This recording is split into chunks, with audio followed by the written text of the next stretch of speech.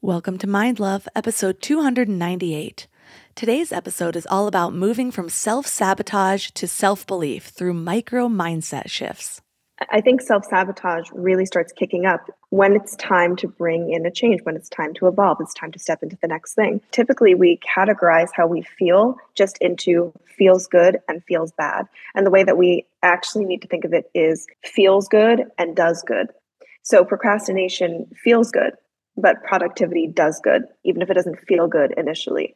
And what does good creates longer lasting, deep, resounding peace and groundedness and centeredness. And the way I define healing, it's not that you're going to ever arrive at a state where just everything is always fine. It's actually that you come to a place where you have a much greater bandwidth to move through the emotions of being human without getting stuck.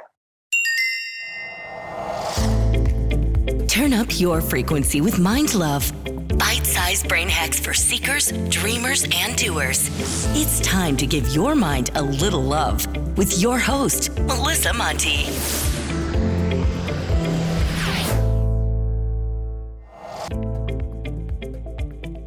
If you're new to Mind Love, don't forget to subscribe to the show. Mind Love is a habit, and the more you give your mind that love and intention, the better you'll feel about yourself and your life. Plus, it's really a win-win because gaining more subscribers means Mind Love attracts even more amazing guests to bring you their wisdom. So don't forget to subscribe. Have you ever found yourself repeating the same behaviors that you know are keeping you stuck? Like indulging in a Netflix binge instead of working on that goal that you've had for years.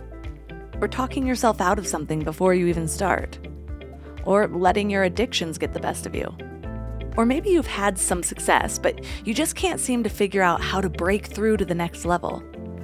You might be subconsciously self-sabotaging. And it's actually more common than you'd think.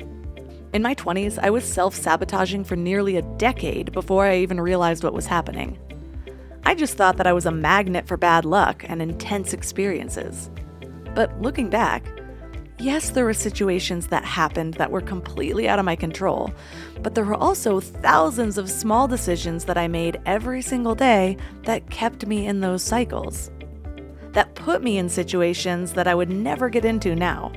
That kept me from reaching my potential, or sometimes from moving forward at all. And sometimes I still do it. I find myself making excuses instead of bold moves. Or I default to what's comfortable and familiar instead of what's challenging and uncertain. But now, I'm aware of these tendencies, so I don't stew in them as long. I'm also aware that I have more power than I used to believe I had. Because that's the thing. When you think life is happening to you, it will. You'll feel out of control, like a victim of your own circumstances. But when you're brave enough to admit that maybe you've played a role in every moment in your life, you'll start to see how many choices you actually have. Sometimes this teaching can be controversial, or a form of toxic positivity. Coaches will say things like, your energy is attracting the bad things that happen to you. What I hate about that idea is that it's disempowering.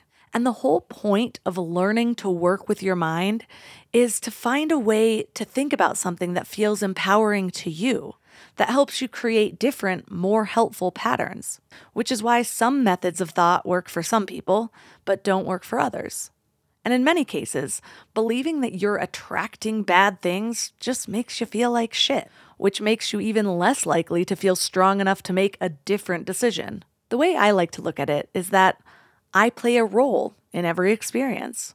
And whether I'm attracting something or some terrible person just found their way into my life accidentally, everything happens to teach me something or to help me evolve in some way. I had a ton of horrible experiences when I was younger.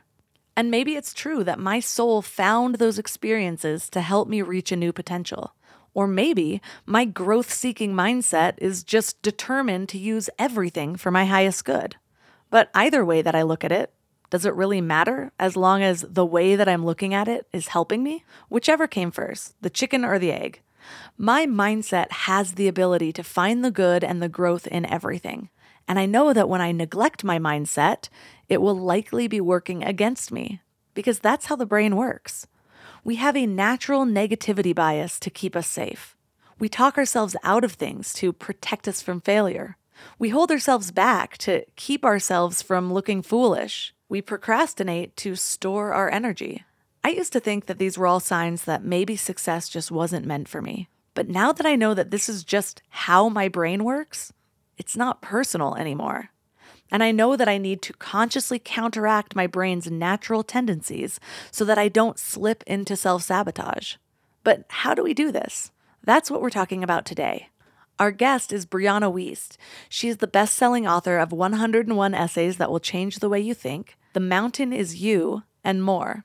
Her books have sold over 1 million copies around the world and are being translated into over 20 languages. She experienced her own struggles with self-sabotage that affected her finances, her mental health, and her emotions. And through her exploration, she discovered that self-destructive behaviors fulfilled basic human needs, including connection, safety, and love. So now she's helping us confront our self-sabotage patterns and break free from limiting behaviors. So 3 key things we will learn are how to identify our own self-sabotaging patterns, how to reframe fear so we don't hit a wall, and how to regain control when our emotions hijack our thinking. And if this is your first time giving your mind a little love, I have a few goodies for you. First, don't forget to subscribe so you never miss an episode. And second, sign up for the Morning Mind Love. Think of it like a weekday oracle from your highest self to help you start each day with a positive focus. Plus, you'll get 2 gifts absolutely free: a 30-minute binaural meditation and 30 days of journaling prompts to help you remember who you truly are. So join over 9,000 people and go to mindlove.com to sign up, or text the word morning to 33777.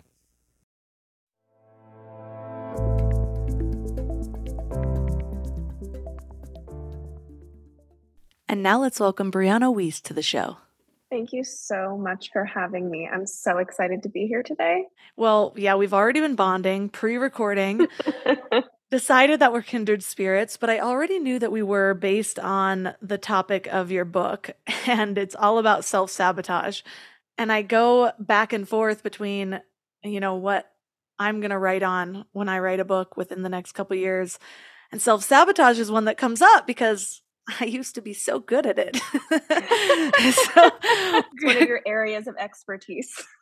Oh, yeah. Yeah, I mastered it till the point I could move on. So what inspired your desire to speak on self-sabotage? So, okay. I think like most people, I realized that I'm in such vicious self-sabotage cycles. And for me, I felt that mine were pretty dramatic, financial, mental, emotional. And if I'm just being absolutely honest, that I kind of either participated in this or contributed to this, or in some ways completely created this. And, that's not comfortable. You don't want to think that. You don't want to admit that. You always want to look at everything, outside of you. That is the problem. And sure, there are always external elements that play in, but those are the things we can't control. The one we can control is us. And so, I call these awakening moments the night that wakes you. And what I mean by that is it gets so dark and you feel so enclosed and so stuck in your life. You literally have no choice but to look up and say, okay, there has got to be another way. And for me, that moment was realizing that there was something within these self-sabotaging behaviors that I liked. There was something that I kind of got off on. I enjoyed it. It was compulsive. And that was so alarming to me. And it felt so like gross and weird. And so the more I explored that, the more I realized that those behaviors that I just, quote unquote, couldn't stop doing were meeting needs that I wasn't seeing. And those needs, typically had a lot to do with connection, safety, and love. So I find the needs that self-sabotage meets to be very simple, very basic a lot of the time. It's really not usually that complex. It usually comes down to one of those 3 things. But, as I was trying to read more about it, I realized that there was not really a kind of like a book about self-sabotage. I mean, there obviously are, but there wasn't one that was like digestible or like, I don't know, for someone like me to read or someone like me to even understand, or how I could apply to like my life. And I find that A lot of things when they relate to anything in psychology or wellness, they can be incredibly complex. And sometimes we can like read them like a textbook and be like, okay, well, I don't even understand how to apply this to my life. When I sat down to write that book, I had anytime I'm doing anything creative, I wait for that moment of the title comes to me, the concept comes to me. In that moment, I can literally close my eyes and I can feel the book in my hands. I can feel exactly the way the cover is supposed to look. And I can see everything, like the first line to the last line, like in my mind's eye. And it's not until that point that I can feel and see the whole thing that it's ready to be written. But the whole concept came to me. It was literally like a lightning flash. I was like, "It's the mountain is you." And I remember I went out for coffee with one of my best girlfriends right after I got the idea, and I was like, I'm like, my eyes were like bulging out of my head. I was like leaning over the table over these like lattes. I was like, "It's called The Mountain Is You." I was like, "This is the book," and she was like, "Okay."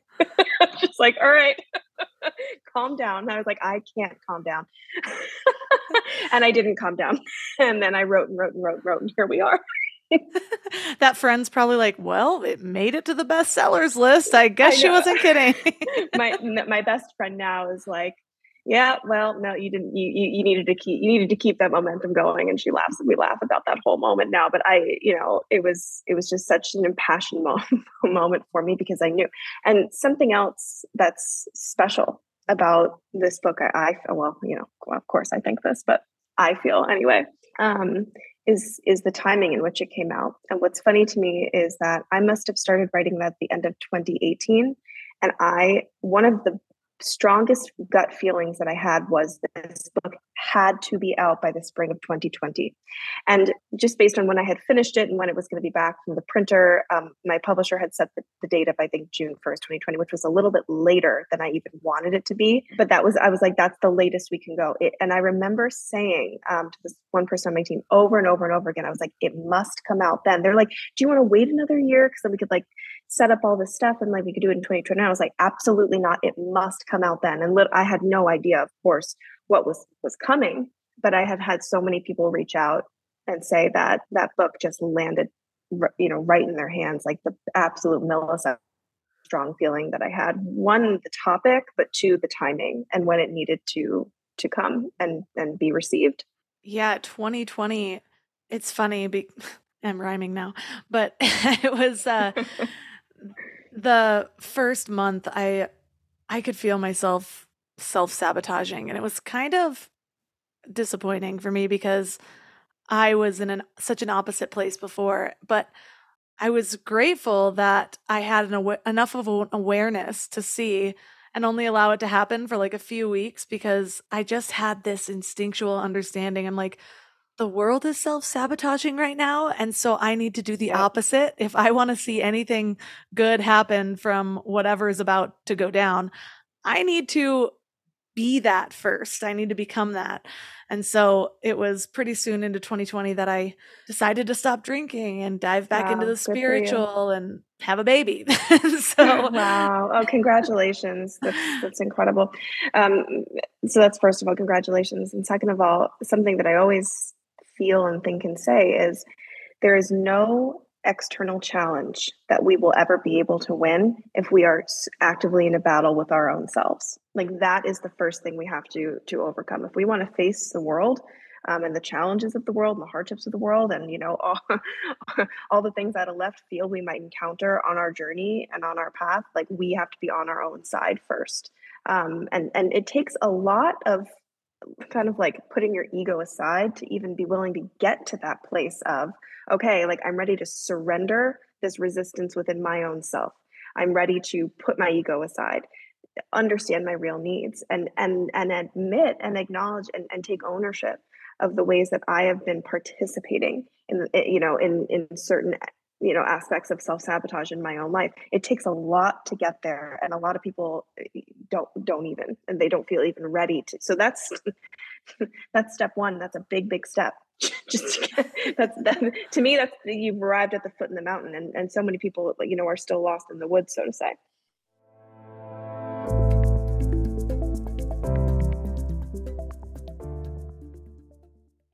We're all here just trying to live our best lives, right?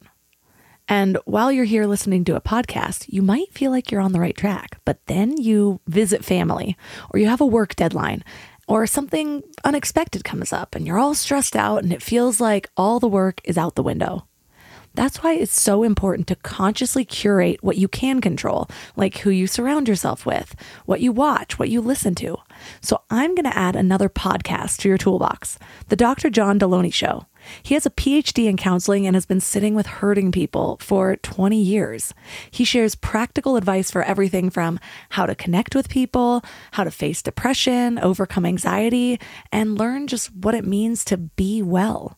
But what's really cool about his show is you can even leave a voicemail or send an email, and he'll address your topic or question about mental or emotional help on the show.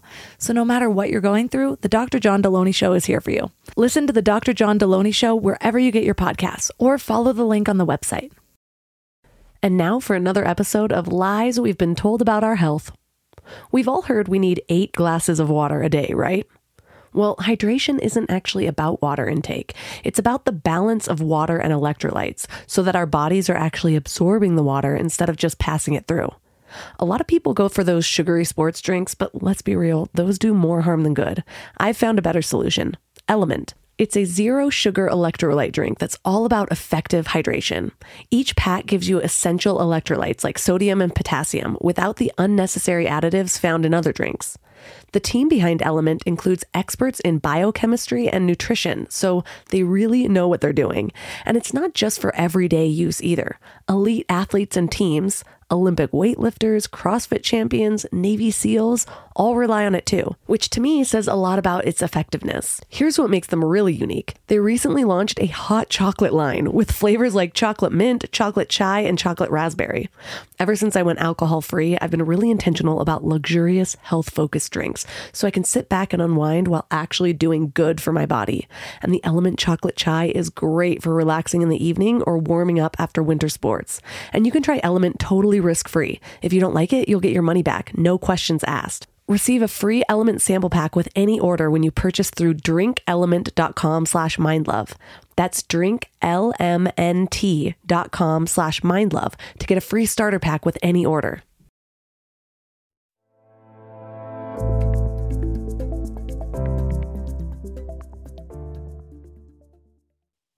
One of the things that you teach is that self-sabotage often happens when we desire change.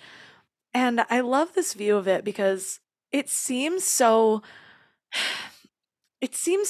self-abusive, and it is, but that's not how we tend to view it when we're in it. Like you said, when I was self-sabotaging, there was so much of my self-sabotage that I felt like I liked. And I'm not even talking about recent. I can take it back to my 20s when I was still bulimic and I knew that this was bad, but it was like I needed to do it, and it was like a guilty pleasure almost, rather than just like putting myself in pain, like self-harm. And that was even the case when I found myself drinking too much wine in the beginning of 2020. It's like, another glass won't hurt. And then you're seeing all the wine moms with wine television shows, and they all make it sound so glamorous and like a normal thing to do and whatever it is. And almost every piece of my self-sabotage was like that. It's like, oh, well, procrastination is a form of self-sabotage. And it's like, yeah, I have this dream or this goal and I am not making any progress on it, but I deserve to just sit here. And so many of the words when we're engaging in the behavior of self-sabotage is like, I deserve this, or this won't hurt, or guilty pleasure. And really, when you look at it as it's a desire for change, then instead of the focus being on, well, I'd just rather do this one thing that's easier, it's like, no, you're feeling called to make a move and you're not doing it right now. And you're idolizing or glorifying doing anything else so that you don't have to step into that change. That's exactly right. And a big part of the book is about understanding emotions. And so typically we categorize how we feel just into feels good and feels bad. And the way that we actually need to think of it is feels good and does good. So procrastination feels good.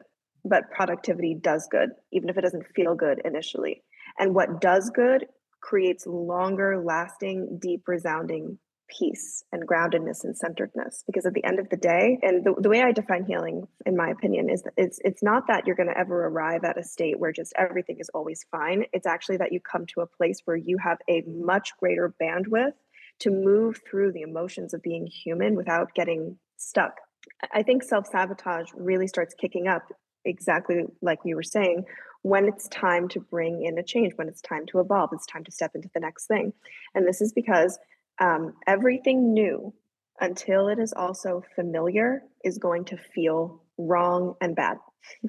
It's going to feel uncomfortable when our container is stretching. Until it is familiar, like in our subconscious minds, what we call good is familiar. We're just used to it. And you can get used to, well, a lot. And that can be a very, very positive thing and an incredibly negative thing. Because if you get used to and build your comfort zone around a highly self-sabotaging behavior, I think that the risk a lot of us run is that we begin to associate that with that behavior with being a character trait. That is who I am. This is what I do. When that's really, if you thought about it critically, you don't feel truly deep inside that that's who you are. That's just what keeps you in that small, comfortable container. In the book, before I go into, so I go into a debriefer about all of these emotions, such as one of my favorite to talk about is jealousy. And so we perceive jealousy as kind of like an anger or a rage or a desire to take someone else kind of down a notch. But jealousy is actually the recognition of suppressed potential. So what we are jealous of in someone else is a perfect mirror for what is inside of us that we are not letting come forward. So before I go into that whole thing, I talk about Gay Hendricks' The Big Leap. And I would hope to anyone listening looking for a reading recommendation, The Big Leap is a sister book, I would like to think. I'm declaring it to The Mountain Is You. The Big Leap was so profoundly changed my life. And in it, Gay talks about your upper limit, which is basically your the amount of happiness and good feeling you are comfortable experiencing. What he talks about and what he teaches is that as soon as anything comes into your life, anything that surpasses your upper limit, you are going to unconsciously self-sabotage to bring yourself down to, again, the comfort zone, the familiarity. And so throughout our entire lives, we will be consistently surpassing our upper limits. And when I say upper and growth, I don't just mean like forever expansion outward. I also mean a deepening inward. I also mean there's new love in your life. I also mean you want to go to a deeper level of connectivity within your relationships or with your relationship to yourself. You want to deepen and more be more present for your experience of life. And I think that sometimes when we talk about surpassing upper limit, we can think of like just new, big, crazy, amazing things coming in. And it's definitely that, but it's also inverse as well. It's also when we were ready to go inward and feel gratitude and mindfulness and all of that. Everything new and peaceful and beautiful, it's going to make us wary until it is familiar. And we have to stay extremely mindful of this, all of us forever, that, our the backside of our animal, instinctive brains, they just want to keep us safe. That's all it is. Familiarity, it's just safe. And so what we have to show that, whatever you want to call it, you can call it like the child within you as well. You need to show the child within you that, number one, the thing that they think is safe could really be the thing that's hurting them more than anything. And yes, the discomfort might be more acute while you exit that cycle, but it's going to lead you to a more lasting peace, as opposed to where you are right now. Is a constant, slightly numbed out discomfort that never truly gets resolved. So it kind of lingers and goes on and on and on and on and on. I have so much to say about what you just said. First of all, I love Gay Hendricks. Gay Hendricks was me too. on Mind Love back in episode 137. So listeners, if you want to tap into some of that, it's a great episode. But I so relate to this idea of the unfamiliar being scary and not even realizing that it's fear that's holding me back. And I probably said this on every episode lately because it's just blowing my mind every day that I had a baby in 2021, and just the version of me that's evolved since then has been quite astounding, because I didn't realize how much I was selling myself short until I had to show up in a new way. I had to get up when I had the flu to take care of a baby. I had to give up get up when I want to scroll on social media. I had to get up. I have to feed this guy. Like I have to do these things that it's easy to deny myself, like skip this lunch, skip this goal, whatever it is. But you can't do that when you're taking care of a kid. And so because I've been able to do that, there was a period of time where I needed to adjust into that role. I was just so overwhelmed that it was hard to also show up in the same way of my business.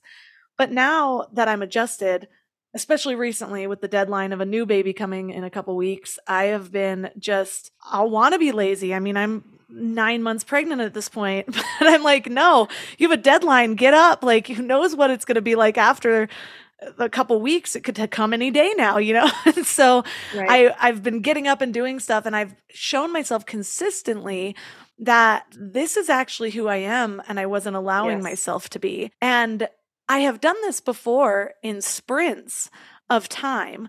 However, it wasn't long enough to really drill in a self-belief. I believed that I could do it in sprints, but I didn't believe I could do it consistently because, I do get burnt out. And I have methods worked in to not get burnt out, like actually taking weekends off and self-care methods and whatever. But I didn't have to do that back then because I'm like, oh, well, I'm just getting this course out. Let me like grind for a month and then I can just take a break for however long. Versus now it's like, okay, well, what's the next thing? Well, now I'm focusing on prepping for the home birth. Now I'm focusing on this. Now I'm focusing on redoing the house. And it's just, there's always something. And whereas before that would have seemed exhausting, now at the end of every day, I feel so fulfilled because I've stepped into this version of myself that I have never allowed myself to see. And I know that you talk about how so much of our self-sabotage stems from fear. Well, all of it stems from fear. There was a book I was reading, Discipline Equals Freedom by Jocko Willink, and he says the same thing, but he adds this extra layer of that it's the fear of the work it takes to succeed in those situations.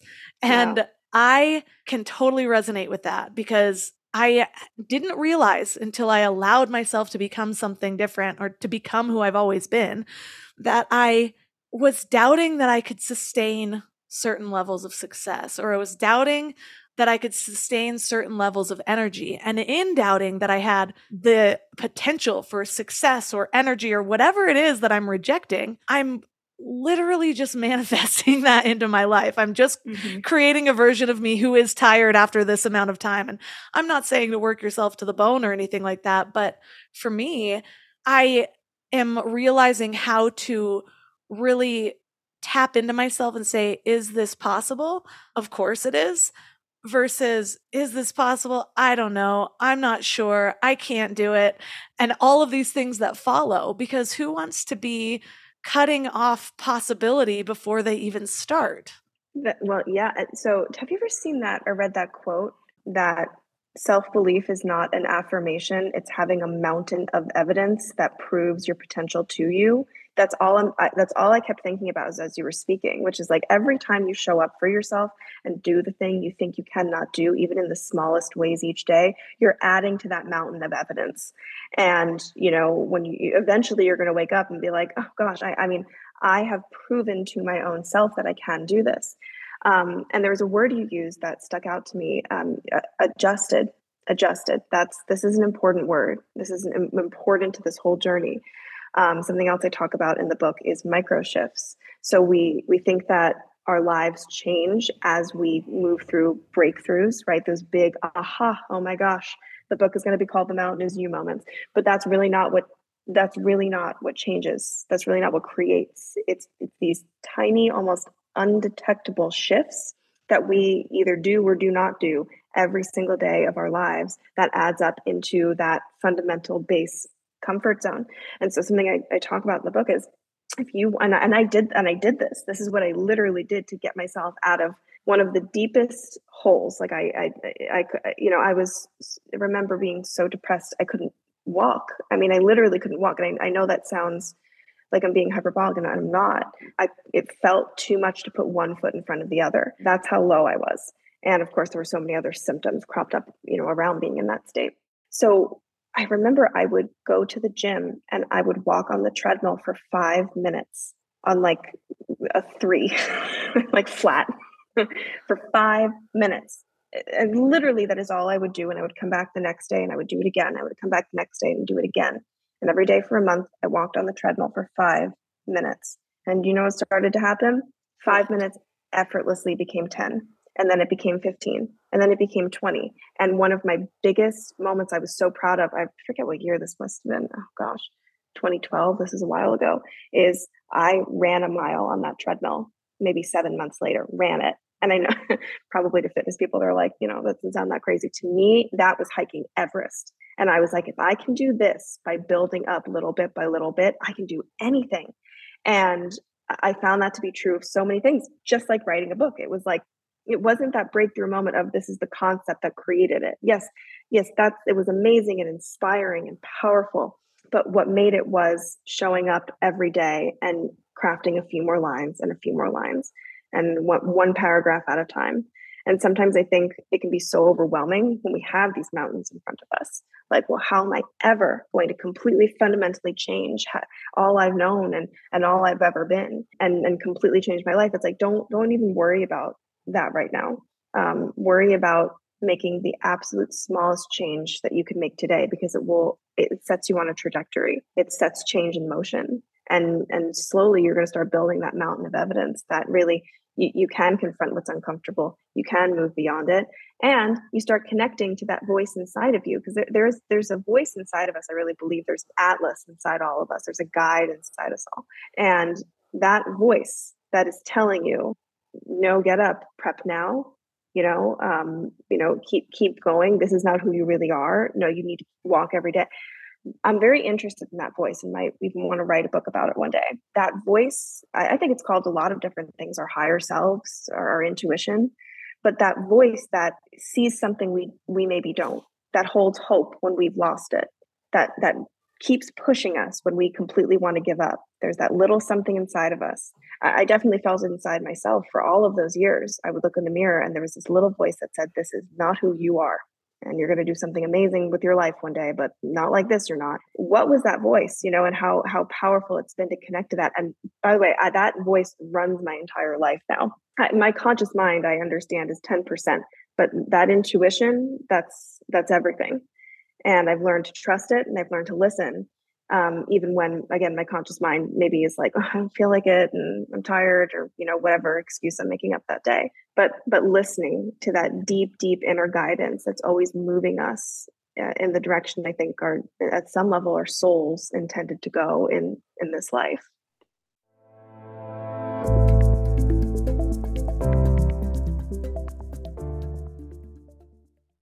I'm constantly sharing with my clients to stop searching in life and instead start aligning. It's true with purpose, with relationships, with higher versions of yourself, and it's also true for hiring. The best way to search is actually just to match with Indeed. Indeed is your one-stop hiring platform with millions of job seekers visiting every month, and their powerful matching engine helps you find quality candidates fast.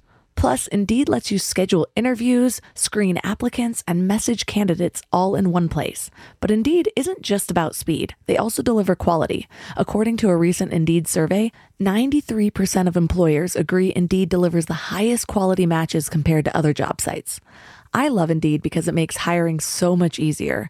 I'm all about alignment in all areas of my life, and that includes people I hire to work in my business. So I need a hiring partner that makes it simple to find candidates with the right skills. And that's Indeed. And what's really cool is Indeed's matching engine gets smarter the more you use it, learning from your preferences and over 140 million qualifications. Plus, I love that I can do all my hiring in one place. It's just one less thing to keep track of between all of the other things.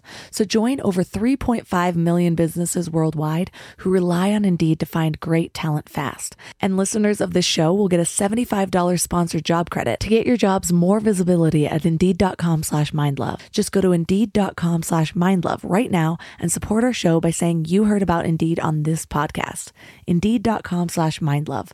Terms and conditions apply. Need to hire? You need Indeed.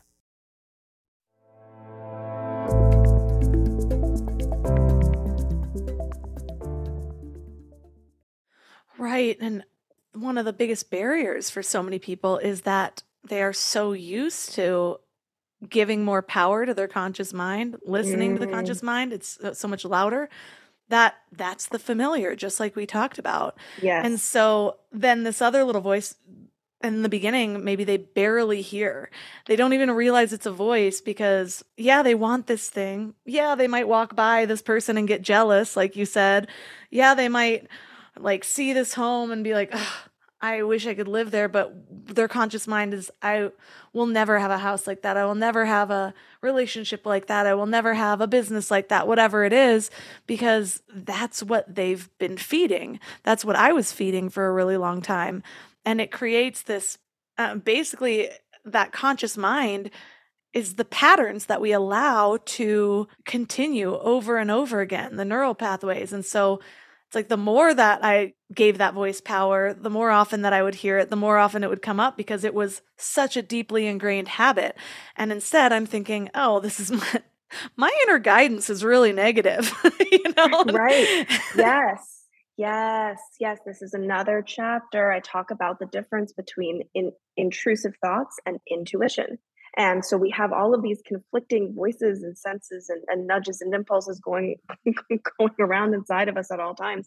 And something that I struggled with so much was, I thought my intuition was just listening to any feeling in my body. And so I was very confused because I was like, well, I feel like my intuition is telling me that I'm a worthless piece of garbage. So what do you mean? So I was confused by the whole concept, but that was not my intuition. Those were emotions created by thoughts that I had kind of gathered from certain experiences and takeaways that I had from those experiences, compounded over time. All these mini trauma, well, small and large ones all together. And you are so, it's so powerful to think about at the beginning, that little quiet, calm intuition voice. It's not an emotion, it's not a feeling, it's not a sensation in the body, it's not, attached to a thought or an achievement. How quiet it can be, how drowned out it can be. And that process of, you know, beginning to release everything else until we can hear it. I just written this down a few days ago as a note to myself. Every single time you make a heart centered decision, your heart center strengthens and it becomes easier and easier and easier to do. And I've found this to be so incredibly true that when I speak my truth and live in my truth and move in my truth, when I'm confronted with like a conversation where I just need to speak the truth, I find it easier. For example, I find it easier and easier and easier to do. And so we can build that up basically just as much as we can build up our, belief and reliance in those negative voices inside of us. Because really what we pay attention to and what we engage with is what we empower. And so when you're in a spiral, when you're in that very low place where all you can hear and see and feel is that negativity, the way out is to disengage. You can see it and feel it, and it might be very overwhelming, but you need to not act on it. Disengage. What you engage with is what you empower. You talk about how we develop unhealthy fears. And I love how you have articulated this idea of me skills, which is the mental or emotional skills. And so you teach how we develop these unhealthy fears when we lack the mental or the emotional skills necessary to handle situations. And when I read that was like an aha moment for me because, it is interesting that some people are able to just sort of blaze a trail and they don't get caught up on the things that I got caught up on, or other people stay stuck for their whole lives. And when you just look at it as like, oh, well, you just need to develop the mental or the emotional skills necessary to handle the situation, then the path forward becomes so easy. And you had called out one more thing, that our emotions hijack our thinking. Mm-hmm. And so then we lack the me skills, the mental or emotional skills to actually regain control. And so it's like when those two things are happening, either we don't have the skills mentally or emotional in the first place, or we give so much power to our emotions that we can't access those things. It's like the fight or flight or the we just never learned it type thing. No, and we didn't learn it. And that's a really important point. We didn't learn it.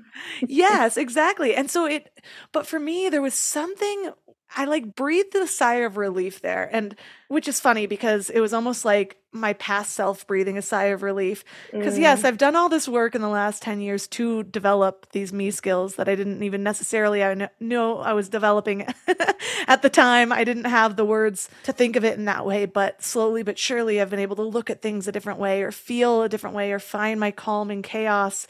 And so then all of a sudden I'm able to approach situations I wasn't before. But I wish somebody had given me those words 10 years ago, 15 years ago, because there was just a really long time that I felt broken. Whereas you don't go to an advanced math class and feel broken because you don't understand yet. You're just like, oh, well, I just need to finish this course. I just need to like understand where to access this knowledge and then put it into practice enough times that it becomes the familiar. That's what, first of all, I'm so happy and flattered that I could give you those words. That means a lot to me. And second, it's when we think about having, great relationships, it's a skill we practice. Having a high emotional intelligence, skill we practice. Mindfulness, groundedness, exercise, anything, literally anything. It's a skill we practice. And I think that when you were talking about that passage I had written, I actually think I was thinking of at the beginning of my career. I don't know if this will resonate. I hope this resonates maybe with someone out there. I was scared of everything. Like I was scared of like how to like pay my taxes and like I was scared of everything and I didn't know how to do anything and thought I was going to do everything wrong. And I realized that the lack of those skills is just what was holding me back. And all I had to do was just learn how to do these things and I would be fine. and that's all it is with anything that you're trying to build or create or become. It's like you want to be a healthier person. It's like that's a skill set. Becoming a healthier person is a collection of skills that you have not put enough practice into for them to become default to you. And I think when we think about it like that, it can kind of help us alleviate some of like maybe the embarrassment or the guilt or the fear of what's wrong with me. It's like nothing's wrong with you. Just got to put in some reps. Right. We don't go to the gym and look at the 100-pound weight and we're like, oh my God, I'm such a failure. I can't lift that. Right. Of course. Right. Clearly know that like you got to work to that. We build to that.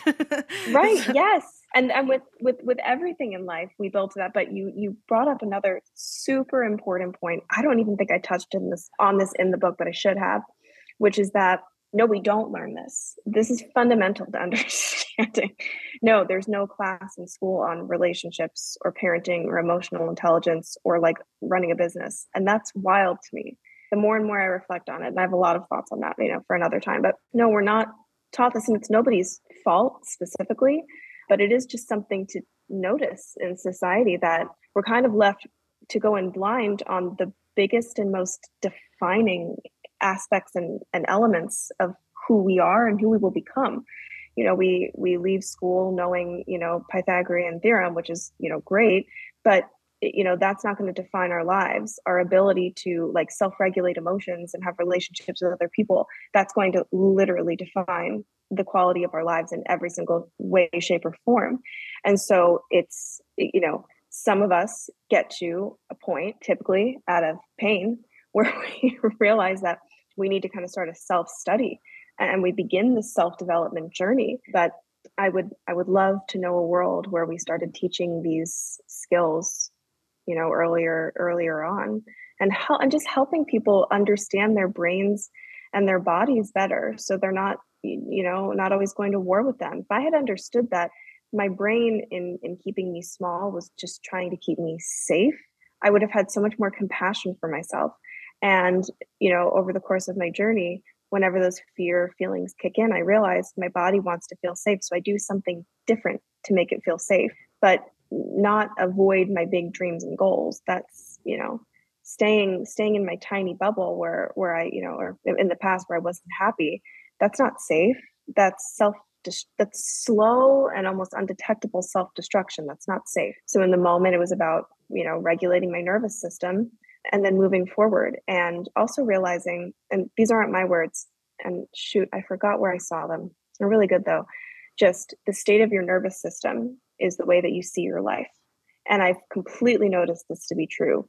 If an opportunity comes in and I'm dysregulated and I feel anxious, I'll be scared of it. I'll be like, oh, I don't know if I can do that. Like, I'm not sure about this. If I feel regulated and grounded and I have, been keeping up with exercise and meditation and getting outside and, all the things that help me personally, stay on track, the same or a similar opportunity could come in and I'd be like, wow, that's so cool. I'm for sure doing it. And I notice the difference in how I react to the unknown when my nervous system is either in a state of fear or comfort. And it's very, very different. And so it's not the opportunity that has changed. It's just the regulation of my own nervous system that's shifted. I again have so much I want to dive into there. And I have totally been that nervous system alignment, learning how to deal with it has been like this great awakening in my 30s, which is crazy because like you said, we aren't taught this stuff.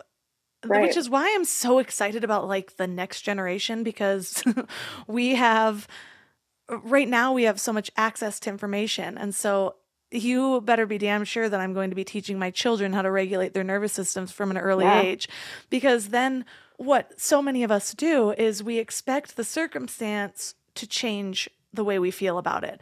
And so even people that have a little bit of this knowledge, like, oh, follow your inner guidance or whatever, then they're presented with this opportunity that is unfamiliar, but could be exciting.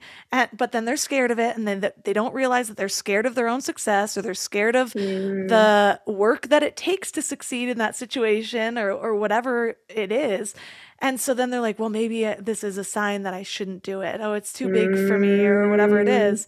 Versus let's first regulate our nervous systems and then see how we feel about the opportunity, and then visualize the good parts, like really do a pros and cons list, whatever. See if it aligns with your goals. There's so many more productive ways to decide if something is a yes or a no, but it starts with that regulating of the nervous system. And like you said, it's not our fault that we haven't learned this. Now I have this information, and so I consider it my responsibility to teach my children this so that the next generation flourishes in a new way. And yes, maybe it's nobody's fault, but it also could be that in 1902, when our school system was created, $129 million was poured in by a man who also said, I don't want a nation of thinkers, I want a nation of workers. And so we still have that exact same school system where there's a reason that we aren't learning the most basic life skills, and we're learning to follow a bell and sit in a chair and take standardized testing that doesn't really actually help anybody. Yeah. But you're right. That's a different episode. I feel like we could do a deep dive on that for a while. But no, it's really interesting how you perceive opportunities or things that come in, or ideas or business or whatever you're doing, or even to me writing a book, or whatever it is that's on your journey, starting a podcast. You either perceive it as forward momentum in your life, or something that's terrifying. And again, it's not that the thing has changed, but your perception has changed based on your regulation skills.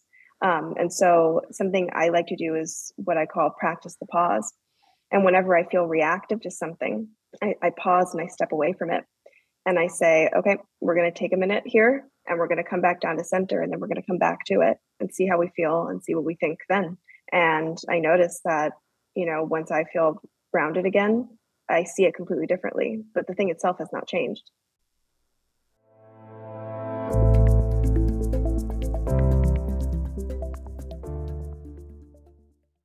This show is sponsored by BetterHelp. I really need to get something off my chest. Being a mom of a 3-year-old boy is really freaking hard, and sometimes it has me questioning my sanity.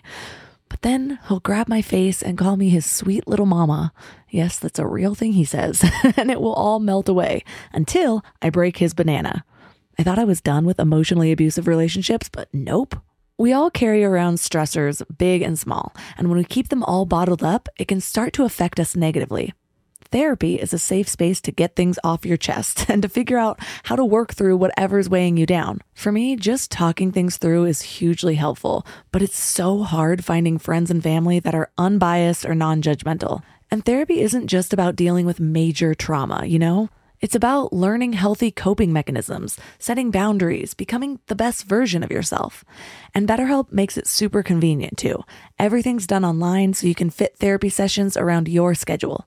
Get it off your chest with BetterHelp. Visit betterhelp.com/mindlove today and get 10% off your first month. That's BetterHelp, HELP.com/mindlove.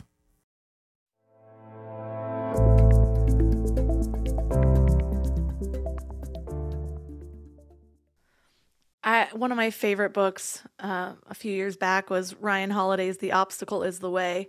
Oh, and one of my favorites too. It's so good.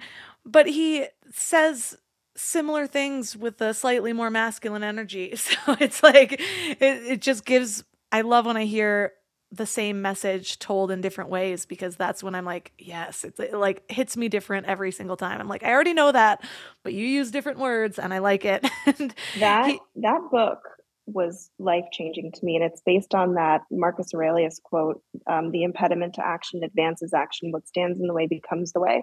And I actually have a post-it next to my computer that says, the block initiates the breakthrough. When it's uncomfortable, endure until you're dancing again. And that's just my way of reminding myself of that exact same sentiment, which is that when we have a challenge come in, it often initiates us to begin the journey of seeking out, the skills, resources, tools, connections, whatever it is, self-development that we need to move to the next phase of our lives. And something that was deeply transformative to me for the last decade that I've been on this journey, that I still, it's one of my go-to things in kind of my mental emotional toolbox, so to say, which is, whatever's happening around me or inside of me, and especially if it is uncomfortable or seems like odd or like strange or like doesn't sit right, I stop and say, what is this trying to teach me? What is the point here? What is this trying to catalyze? What is this trying to awaken? And I usually find an answer. And I usually see the direct connection of, whoa, okay, yes, in this moment, this is an intense learning opportunity for deeper compassion. This is another learning opportunity for, XYZ. And the way that I say it, I think at the end of the book is, one day the mountain that's in front of you will be so far behind you, it won't even be visible, the difference in the distance, which of course means, the challenge that you're going through right now, it's going to be over one day and you'll probably forget about it and barely ever think about it again. But the second part of that is, but the person you become and learning to get over it, that will stay with you forever. And that is the point of the mountain. And so those skills you develop, that deepening, that connection with yourself, all of that, you carry all of that forever and ever and ever. You can't lose that. That's always with you now. And that is the point of going through those challenges in our lives. It's not just getting over them or through them. It's who we become in the process and how that person approaches the next path, the next chapter, the next phase, the next relationship, whatever it is. Yes. And I remember just reading that book, and he talks about how tragedies basically shake us out of our comfort zone. And in doing that, it reveals new choices in life that might not have been possible before. And in that, then we start to uncover our strengths. And in that, we find a little bit of a new meaning in life. And so it ends up redefining everything: tragedy, chaos, failure, because he talks about how failure is essentially the most effective way to learn, because it prompts you to see things in a new light and develop ideas that you wouldn't have thought of otherwise. And I've sat with this for a while, because there are people in my life that have experienced tragedy and they don't seem to be sort of lifted to a new level. And what I've discerned is that it's the whole idea of whether or not you embrace the challenge or you resist it. And there are people that, they experience one tragedy and they resist it forever. They are in the victim mindset. They're in which no judgment. And they hang on to it forever. They hang on to it forever too. Yes. And I did that for a while. I did that for a little bit longer than I should have, or than I wish I would have. I guess, that's just how it happened. So I can't even say that, but I just know what it feels like to sit in it, is all I'm trying to say. And versus now, when something comes my way, yes, I'm human. I will feel resistance. And sometimes I forget to step into a new perspective. But there are too many triggers for me now because I'm too aware, and I'm like, what am I doing here? And instead, a lot of times my meditation will become something more along the lines of, rather than like, I hate this, like, I don't want to do this, I don't want to deal with this. I have two words that come to mind, and it's becoming or realizing. And so I'll kind of just shift through, like, who am I becoming through this? Or what am I realizing? And I go back and forth between it because sometimes the word becoming can trigger this state of not enoughness yet, versus realizing it's like, you already are this. This process is just helping you realize this. You already have this strength. You're just tapping into it now. Yes. And so the two of those combined almost create this energy of transformation for me. First of all, that's so incredibly powerful. And it's because you've truly adopted the growth mindset. And that's the thing that, is not, I think it might be innate to some people, but for most of us, it's something we have to come to realize. Similarly, a question I will ask myself when something's going on is, in what way is this here to help me? And so it'll get my mind started trying to churn and trying to think of, basically, in what way can I use this experience to create something beautiful, powerful, enlivening? And I would say that my biggest example of that in my life is all of my books. Every line in every single one was rooted in something I thought I couldn't get over.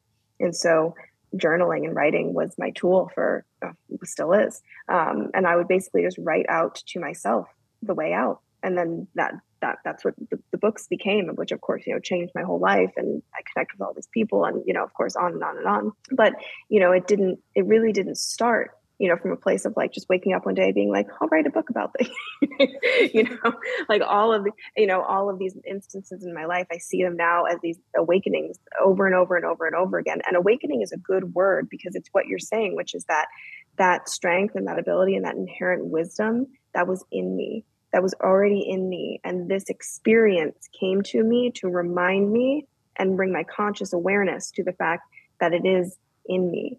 And so we have to take, because, right, you said, you're human, we're all human, to process when hard and sad things happen.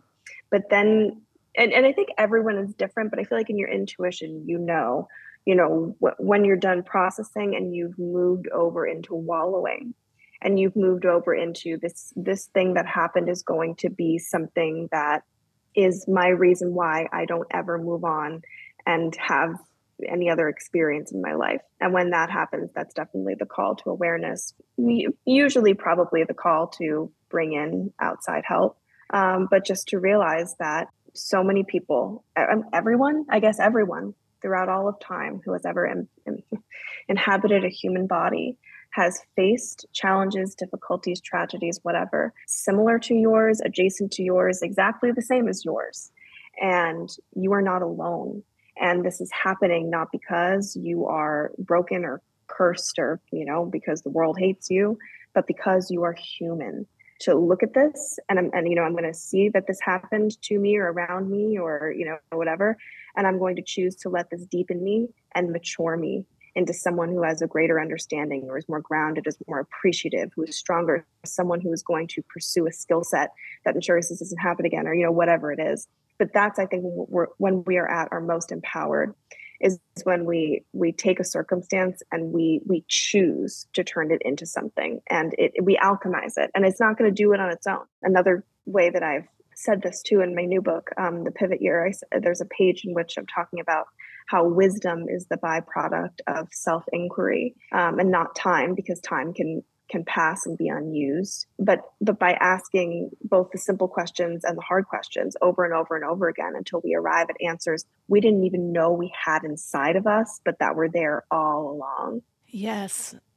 I keep thinking about different people in my life and how things show up for them. And mostly because I tend to be the one people come to when they're dealing with things because of what I do. But what I find interesting is it took hindsight for me to see some of my self-sabotaging. Even in the moment, even the ones that should have been really clear, I had so many excuses for those behaviors. that I could convince myself it wasn't any form of self-sabotage and it's what I should be doing. And I see this in lives of like, my past self of having an eating disorder, being addicted to things, partying too much, doing drugs, whatever I was doing. And I also see it in people that stay with a career that they hate or accept opportunities that they already know isn't exactly what they want. But then, Yes. and then they'll complain about it. But then by the end of the conversation, it's like, well, maybe this is exactly how it should be. And I'm like, well, is this what you were trying to call into your life? Is this what you imagine? Like, how many excuses are you having to make to see this opportunity fit into your bigger goals? You know what I mean? And so, Yeah, I think that's. Go ahead. No, go ahead. Sorry. Oh, You go ahead, finish. I'm sorry. No, I was just wondering how can we help people determine whether or not it's self-sabotage or whether it is a legitimate excuse? So, okay. Is any excuse legitimate? I mean, I imagine probably some are, but I think everyone kind of knows inside whether or not, we're talking about a real limit or a perceived one. I think the first question to ask people is this true or is this self-sabotage? And I think that sometimes kind of going at it directly helps them really kind of think critically about it. And they know the answer, whether or not they are ready to accept the answer. And I find that a lot of the time when we come to people or go to people to ask for advice or, what we're really looking for is what we are ready to hear be reflected back to us. And sometimes I would say what we're maybe not ready to hear, but deep down know to be reflected back to us. And I think there's something interesting about who we choose to go to in those moments, because we can go to people in our lives who we know are going to, be affirmative and maybe coddle us a little, but aren't going to, push us. And then sometimes we go to people who we know, okay, if I bring this problem to this person, they're going to help me break through it. And so something else I like to ask anyone in my life is, are you looking for support or are you looking for answers? Because I think we can't force people to have the breakthrough before they're ready, but we can ask them, I think, questions that inspire the self-reflection that can get them there a little bit faster. And honestly, I think everyone kind of deep down knows, even if they're not consciously aware of it, this limit isn't real. They know when it's not, is what I'm saying. Like you can sense it. And when it is real, it's about working around it. Because if there's some dream or big desire or hope or something beautiful on the other side, it's not about just, being a fatalist and saying, okay, well, I guess that's it. It's like, all right, well, okay, if that's there, no problem. But how are we going to build around this? How can we work around this? How can we coexist with this? How can we set a boundary? It's always about bringing us back to our, and reminding them of their inner power, even if it's in the smallest possible way. Can you do this little thing right now? And then remind them and reawaken them to that power. And I think the other most powerful and important thing that we can do is to live in our truth and to move through our self-sabotage as much as we feel ready and able. I've noticed that in my life, every time I've made these big shifts and jumps, obviously this wasn't even my intention, but I realized it would have this very strong ripple effect on everyone else around me. People would see me, doing what I really felt called to do. And it would kind of awaken in them this desire of, I want to do what I feel called to do. And then they would see me, make a path out of nothing, out of, basically like there was no way I was going to ever, figure out how to be an author full time in my 20s. Like that's just like a wild thing. And when you do something that people perceive to be impossible, it starts to make them question what impossibility truly is, and it makes them start to look for, do you know the third door Yes, The third Alex door of Benai, and possibility. Yeah, I yeah, love him. He's one of yeah, a yep, friend-ish. yeah, ish. That's Yeah, funny. we run in the same circles, hung out a couple times. He was on episode 47 of Mind Love. But yeah, we don't like text. Hey, Alex. Yeah, and looking for the third door. It's so when we're stuck, we always think it's, well, I have to go this way or this way. Well, what else is here for us to choose that maybe we don't even realize? Yes, and that's so funny. I was just having this conversation.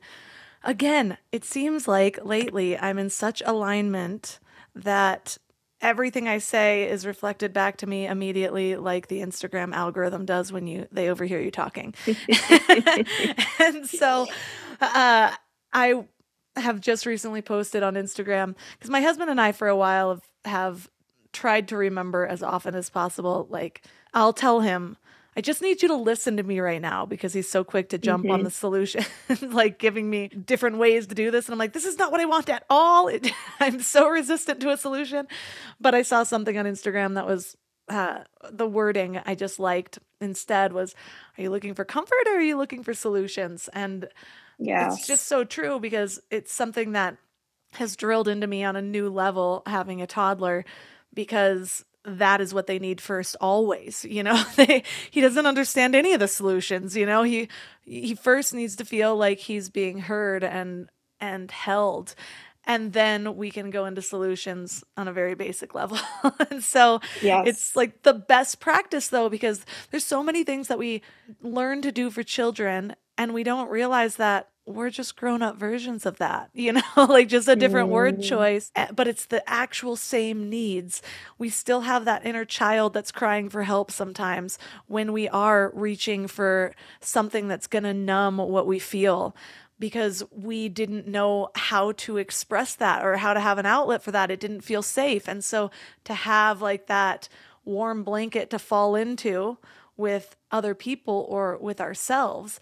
And that's one of the things that I really started to learn around the middle of my healing journey, probably about 5 years ago, was understanding the concept of reparenting myself. And it was never something that I looked into before, because on paper I had great parents, but previous generations didn't have the tools that we have now. And even if you had the best parents, the most evolved parents, no one is going to know your needs more than you do if you allow yourself to. I think a lot of us don't ever allow ourselves to get to the root of our true needs, but actually asking, well, what is it that I'm trying to fill with this glass of wine? What is it that I'm trying to fill by mm, scrolling through social media for another hour?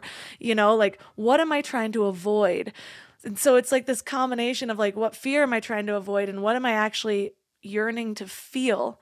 And can I find a healthy way to give that to myself right now, a sustainable way? And the more that I do that, the less I need these outside self-sabotaging mechanisms, these I don't want to numb anymore, because that mm, uncomfortable feeling is actually the pathway to who I'm meant to become, to what I'm meant to be, and what I'm actually wanting to feel. And I was just talking to Sarah Landon, who channels spirit, and she had this quote that was, what you feel is what you're contributing to the world. And so it's kind of this extra piece of motivation where it's like, like that discomfort, being willing to step into the discomfort is really just being willing to step into the unfamiliar. And can I sit there long enough or play in that space long enough to make it become the familiar and then see what lies there? And the more that I'm willing to do that, then the more expansive my whole life, my whole being becomes. And that's when I feel like I'm really radiating possibility for everyone around me. it's really, really well said. And you're absolutely right that we can't override those emotions. We have to process them, and processing them is validating them. And so it's beginning with, I understand why you're frustrated. I understand why you're upset. It makes perfect sense why you feel the way you do. And when we override the emotions and reach for a coping mechanism so we don't feel them, what we're actually missing out on, other than the discomfort, is the deep truth buried within them. We had briefly touched on, one of one of the, quote unquote, negative emotions that we misunderstand jealousy before. If we don't let ourselves fully process the jealousy, if we don't, validate it, if we don't stop to say, yes, okay, I see that you feel very jealous. Most of us don't even take that moment to validate. We can't go deeper and ask why. What is here? What is the truth buried deep down inside of that again will forge that path forward? And sometimes when we are in denial of what we really want and what we really desire and who we really are, when we don't know those things, we can start with what we fear and what we envy. We can start there, because sometimes when it's really deeply buried, we can start with kind of the contrasted emotions, the shields that we've built around all of that. And then we can start asking ourselves questions to move through those emotions instead of just reacting to those emotions, just finding any way to make them go away. We can stop and say, everything on the emotional spectrum is trying to guide me towards something in some way, and keep questioning it. It's going 7 layers deep, but I used to practice this all the time. So you start with the surface level emotion, and then you ask yourself 7 times either why or what. So, why do you feel this way? Or what does this mean? Or, whatever it is. But you go down 7 layers deep. And typically after you've asked yourself 7 times, you arrive at some kind of very foundational truth. It's Dean Grazioso. I love that tip as well. Yes. Okay. Thank you. You filled in so many blanks for me today. Thank you so much. It's that practice has helped me find layers of myself I didn't know existed, find hidden motivations, find ways to accomplish goals, find my purpose, and even figure out ways to create content online. Like, it is one of my most practical practices. But you're right, because usually we don't even consider going beyond the first layer. And when you think of it that way, it's kind of mind-blowing how many layers of ourselves that we have been unwilling or just unknowing, haven't known yet was possible to explore. And so what I find fun is the beginning of any sort of self-growth, at first it feels like euphoric, you're like, oh my gosh, I can just focus on gratitude instead. This is awesome. And then if you're anything like me, you hit a wall, and then I'm like, this is hard, like shadow work and stuff. Like, not saying that it was all this technical, but I'm like, oh, well, I can't ignore this part of it, or I've got to sit in the discomfort. That's clearly uncomfortable, whatever it is. But over time, maybe it's because I've made this path the familiar, like we've talked about, it is so exciting for me. It's like the beginning of an ayahuasca journey. Yeah, I'm always a little nervous, but I know that who I'm going to be on the other side of that is going to be so much deeper than I ever realized that I already was. And that's the same approaching any of this stuff. Like, okay, well, why am I self-sabotaging? What me skills am I deficient in? What has yet to be explored? Where have I been stopping myself when there are 6 more layers that I could possibly delve into? Mm-hmm. It becomes exciting. Like, it's like, oh gosh, I'm so much deeper than I ever gave myself credit for. I have so much wisdom, more wisdom than I've ever allowed myself to see. And then through it, rather than it just becoming like oh my gosh, I'm broken and there's so many pieces to put back together, it becomes this depth of playground, where it's like, oh wow, that's who you are. Oh, that's who I am. This is who I've never allowed myself to see. And then all of a sudden I have all of these new self-beliefs that just support what I've always wanted in life versus what I have been allowing myself to believe that I could never be, if that makes sense. That makes perfect sense. And I think that it's possible for us all to reframe in a way that, okay, instead of feeling, scared by this, what if we could get excited by it and realize this is trying to awaken me to something bigger or deeper. It's trying to awaken me to the next thing in my life. And how, instead of, going in circles, focusing on, what hurts and what I'm struggling with, what bigger thing is trying to come through me right now? What bigger thing is trying to be created in my life right now? And I think every time we embark on a new chapter, a new phase, a new venture, the exploration of a new place of our souls that we hadn't seen before. It often has to begin with your new life is going to cost you your old one.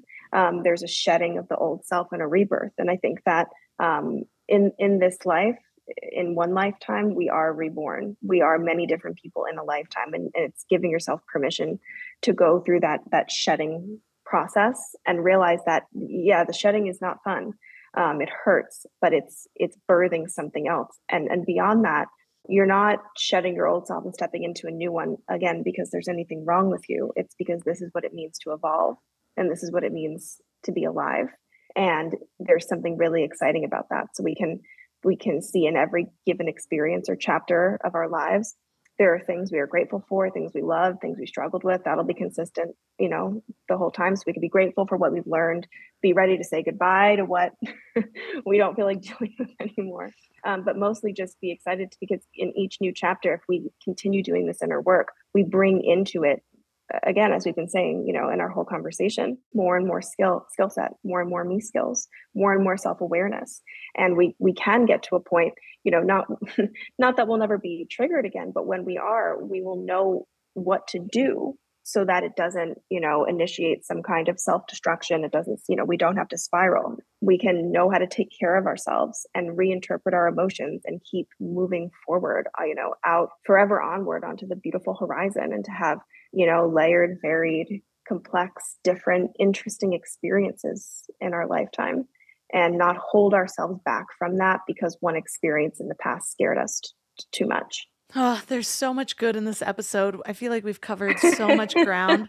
And it's funny because I feel like we walked each other through a labyrinth.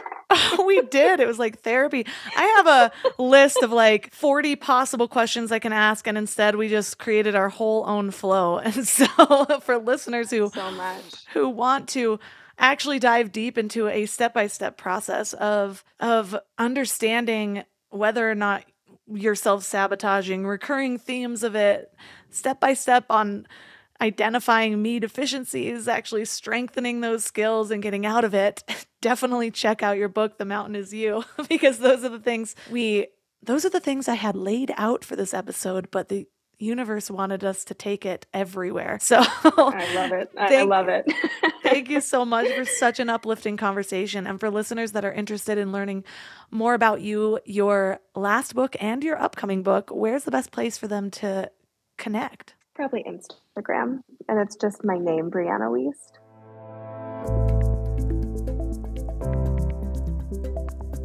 All the links for this episode will be at mindlove.com/298. Your challenge for this week is to get out your journal.